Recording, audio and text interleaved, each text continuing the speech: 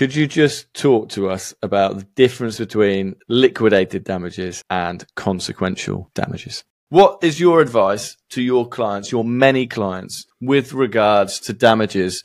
One of the things that you always see, or not always, but I see huge amounts of time, is that whatever that number is in the main contract just gets lifted and shifted 100% into the subcontract, even though the subcontract is 5% of the overall or 10 or whatever. How do you see that? I guess you do. And if you do, how do you react to that? What's your framework for response? Hey, just quickly before we get started, we have a website called constructionsecrets.io. It's our website where we've got free training, free videos, free everything that you need to become a contractually savvy construction company. So basically sign better contracts with lower risk, that you've got more of a chance of making more profit on your projects and ultimately stay in business over the long term. So go to constructionsecrets.io, consume all of that stuff and be a better construction company. And now let's get on the show. Hey, construction legends. So today we've got part 2 of my most recent interview with Paul Hemming on his podcast, Own the Build.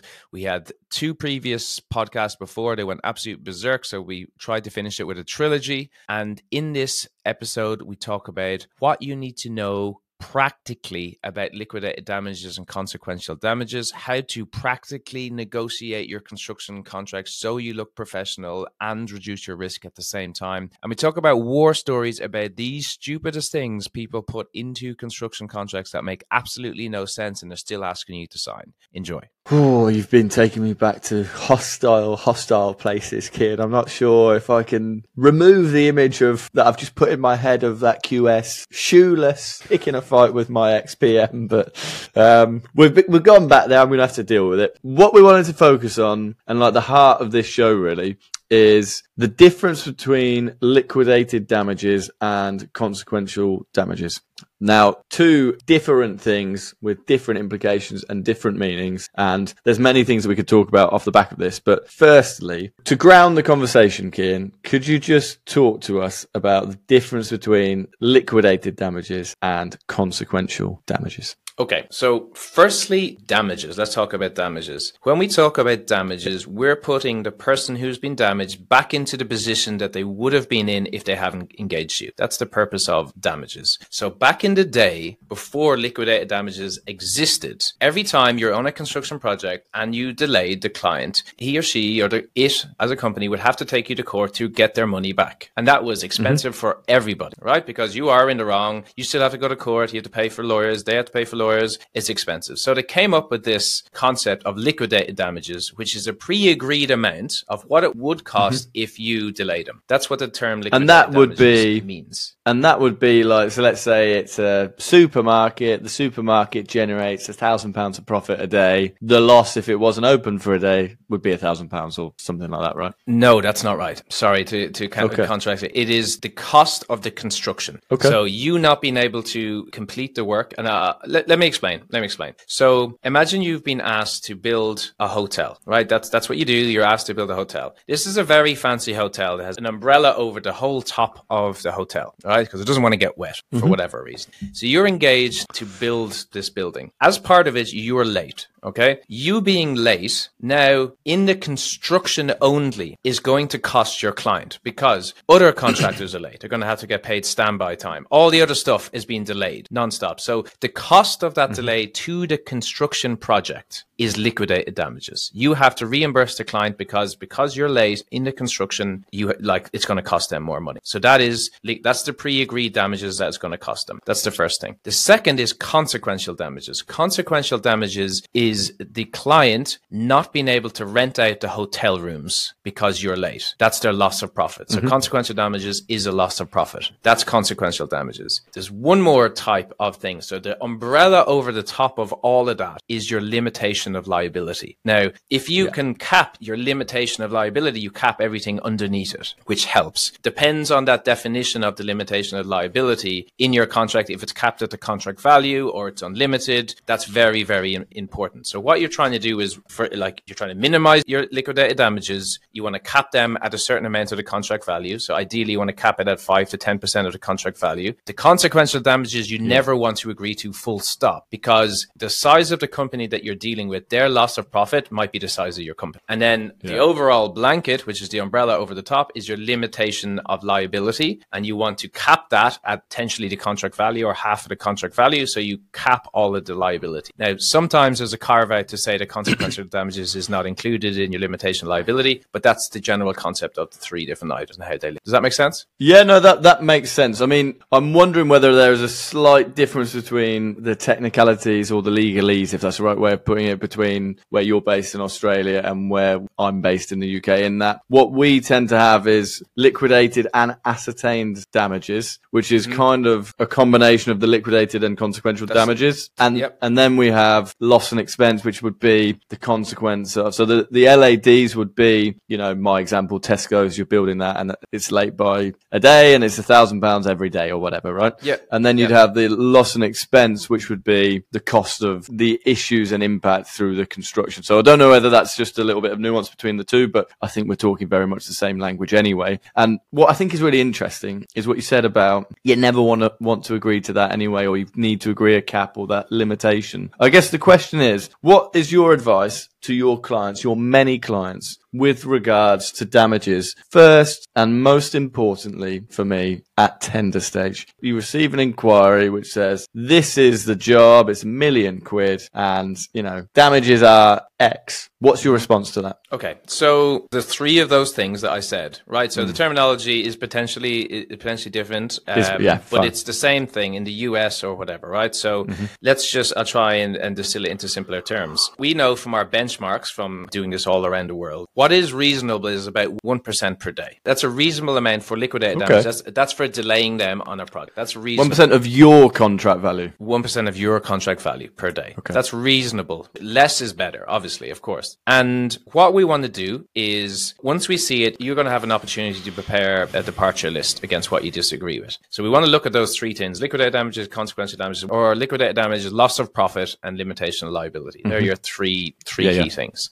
We want to cap the liquidated damages, which is the cost to reimburse the clients for them being late in construction. We want to cap that at 10% of the contract value, and it to be a minimum of 1% per day. That's what we know is reasonable. You can go back to the client and we go, the industry average is 1% per day, capped at 10%. If it's not capped, you really want to cap it, because if the contract blows out by a long, long way, you don't want to be getting hit with liquidated damages forever, right? You'll quick way to go out of business. So that's the first one. The loss of profit, their loss of profit, you just don't want to take that full stop. You say, it is a commercial principle of ours that we don't agree to loss of profit. And you can blame your insurance company, you can blame whoever, it doesn't matter. But again, it's not reasonable for them to do that to you anyway. And so they'll be... Well, everyone else is signing up to it, though. Retort. You're not going to win the job. Yeah, it's a pretty reasonable retort. And we go, well, we don't. It's our commercial principle not to. We never do. And ultimately, they might come back to you with carve-outs to say, okay, as long as it's not willful misconduct, as long as it's not negligent or whatever, and there are things that you potentially agree to. Okay, so it's your point of principle to say no, and then they can either go somewhere else, or if they're not minded to do that because they want to work with you, then they would say, okay, well, look, like, we'll carve out a slightly more defined way, and to you that then is a dramatically reduced risk. Yep. And then the other one is you're limiting your liability. And so just so you know, if your contract is silent on limitation of liability, what it means is it means it's unlimited. So we want to get something into the contract to limit the liability. That's an important thing. And as we're saying this, I know it seems reasonably complicated, but it actually is very simple. Like, our statistics over having almost done 4,000 of these contract reviews in the last 5 years is 82% of what we put forward gets agreed. And I'm not saying that to like bolster like, you know, how good we are, although we're pretty good, right? But I'm saying it so you realize that you can negotiate. So we'll get back to the pod in 2 seconds. And so if you're getting some value from this, or you're enjoying it and you think there's other people in the construction industry that would also, please just use your thumb, share it with them on WhatsApp or whatever way that you share these type of things, Facebook, whatever it happens to be. It makes a huge difference to the podcast. It allows us to grow and impact more people, and we would really, really appreciate it. Thanks. They're expecting you to negotiate. That's the game. They're giving you their, excuse my French, they're giving you their shittiest contract, expecting you to negotiate. They have it goes back to that for everything. First principle, right, of what you said of, you know, they had all of these companies come and say, if you want to manage, if you want to be successful, you've got to pass the risk down. Here's tier 1. It's the perfect contract. It's the worst one for the contractor below you. Here's tier 2. If you can't agree that, then agree this. And here's tier 3. If you can't agree that, then agree this, right? It's exactly what you're saying. That's it. Exactly. They have backup things for everyone. And so by not playing the game, you're putting yourself at a severe disadvantage. And you've just kind of proven it, right? I said, you have to sign it. And you said, no, we don't sign it. And then you said instantly, okay, well, we'll carve it out. And there's this option and there's this option, because you've seen it so many times yourself that you know what they're going to come back with. So that's why I think that in part, Cian, is at times the problem for some of the contractors. They've never gone through the process, or they've gone through the process so sporadically or in such an ad hoc way once every 6 months or whatever that it doesn't ingrain. Whereas you've just said, we've done 4,000 of these. We do them all day, every day. And therefore you must almost roll your eyes when you see something. Yeah. Okay. So I'm going to say this and they're going to give me that. Then I'm going to say this and then they're going to give me that. And that is the culture and the process. You've just got to be aware of it, right? 100%. I mean, literally half an hour before we jumped on this podcast, I was chatting to a client, and he's a scaffolding company, and they want him to sign up to a defects liability period.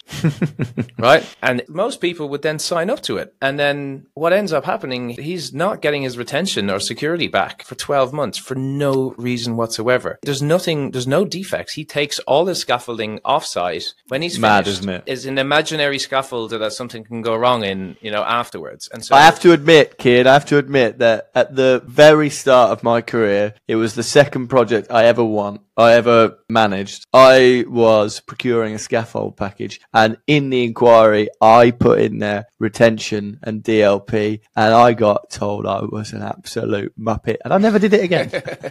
Fair enough. Good way to learn.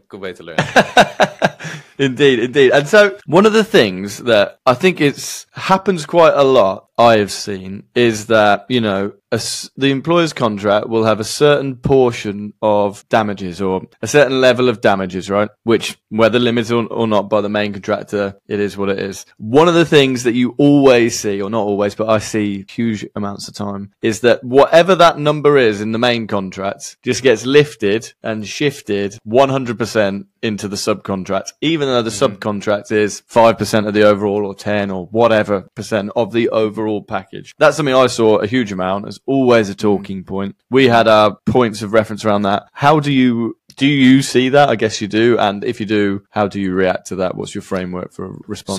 So LDs are a genuine pre-estimate of the costs, right? So what you've described is not a genuine pre-estimate. They've just lifted it from the main contract and given it to you. So the figure that they're giving you isn't a genuine pre-estimate. It's not how much the damages that they'll be hit with. I'll give you an interesting example, actually. And this one is tricky from all sides, but you can see the argument, right? So this particular company was producing a concrete mattress, an underwater, it's on the sea, basically. Concrete mattress, I think it was for a reef, like a man-made reef sort of thing. Okay. And so the client's LDs were based on, if you're late, we're renting this vessel, right, which costs us 20 grand a day to rent a vessel. And if you're late, then that's going to be our cost. Essentially, that's it. And so what ended up happening in the contract was they were late in producing that mattress. However, what was also late was the vessel. And so they actually hadn't been impacted with the damages that they said they would be impacted with, if that makes sense. So they didn't incur those damages. So there was an argument over, they're saying, well, you agreed to this amount. And they're saying, well, you didn't actually get hit with any damages. That was an interesting... It was stupid though, isn't it? Because that's... With here in the UK, with LADs, in a similar example, that 20 grand, you couldn't charge for it unless you had incurred it, right? That's like a fact of law. However, the amount of times where you'd receive it, say, yeah, there you go, and you'd say, you prove that you've incurred that. And they're like, well, we can't yet, but we're being threatened with it. And then it's just sat there on your final account as a number deducting against and you kind of are put in this position where you're like, well, I want to get out of this job because it's been hell or whatever, and I don't want to stick around for those LDs, LADs, whatever you want to call them, to eventually land. But they may never land, and if they never land, they can never be taken away. But the fact that they are there in your contract creates an environment where your final account can be tampered with. And it's point of principle. It's like something that can be used. And so often at the negotiation stage, for me, you would hear, yeah, but you can only take LEDs if we actually suffer them. And, you know, we'd have to prove that to you. So it's standard. Just leave it in. It's absolutely fine. It's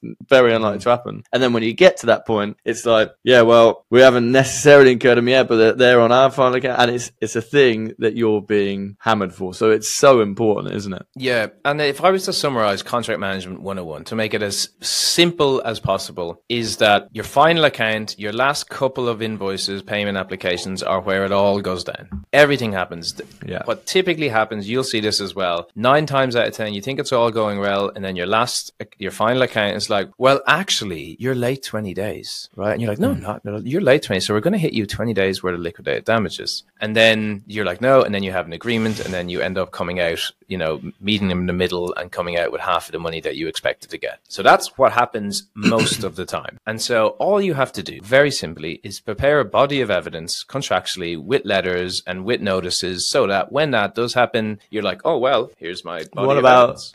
this, and this? What about this? That's simple, right? And then typically when you are on top of your paperwork through the contract, that doesn't happen because they look at you and go, oh, these guys are on top of it. They know what they're doing. Oh, but look at Jerry over there. We can go after those guys who haven't been doing their notices. Exactly. Yeah, 100%. Okay, so I mean, I think there's some significant takeaways there with regards to limitation of liability, thinking about it at tender stage, thinking about it throughout the life cycle of the contract there. We've come to the end of the show, Cian. As always, the hat trick has delivered. It's been another amazing show. We've covered quite a lot. You've taken me back to some dark places, which I didn't want to go, but here we are. You did it. Dark, smelly places by the sounds of it. Yeah, yes, indeed. But I think, and I'm sure, because you know, just reflecting on that, you know, I've taken away that grow framework myself that I'm going to think about and potentially utilize in meetings moving forward as well. Thank you for coming on the show. I'll leave all of your details in the show notes as always. And I guess I'll speak to you soon, mate. You too. Chat again. Cheers, mate.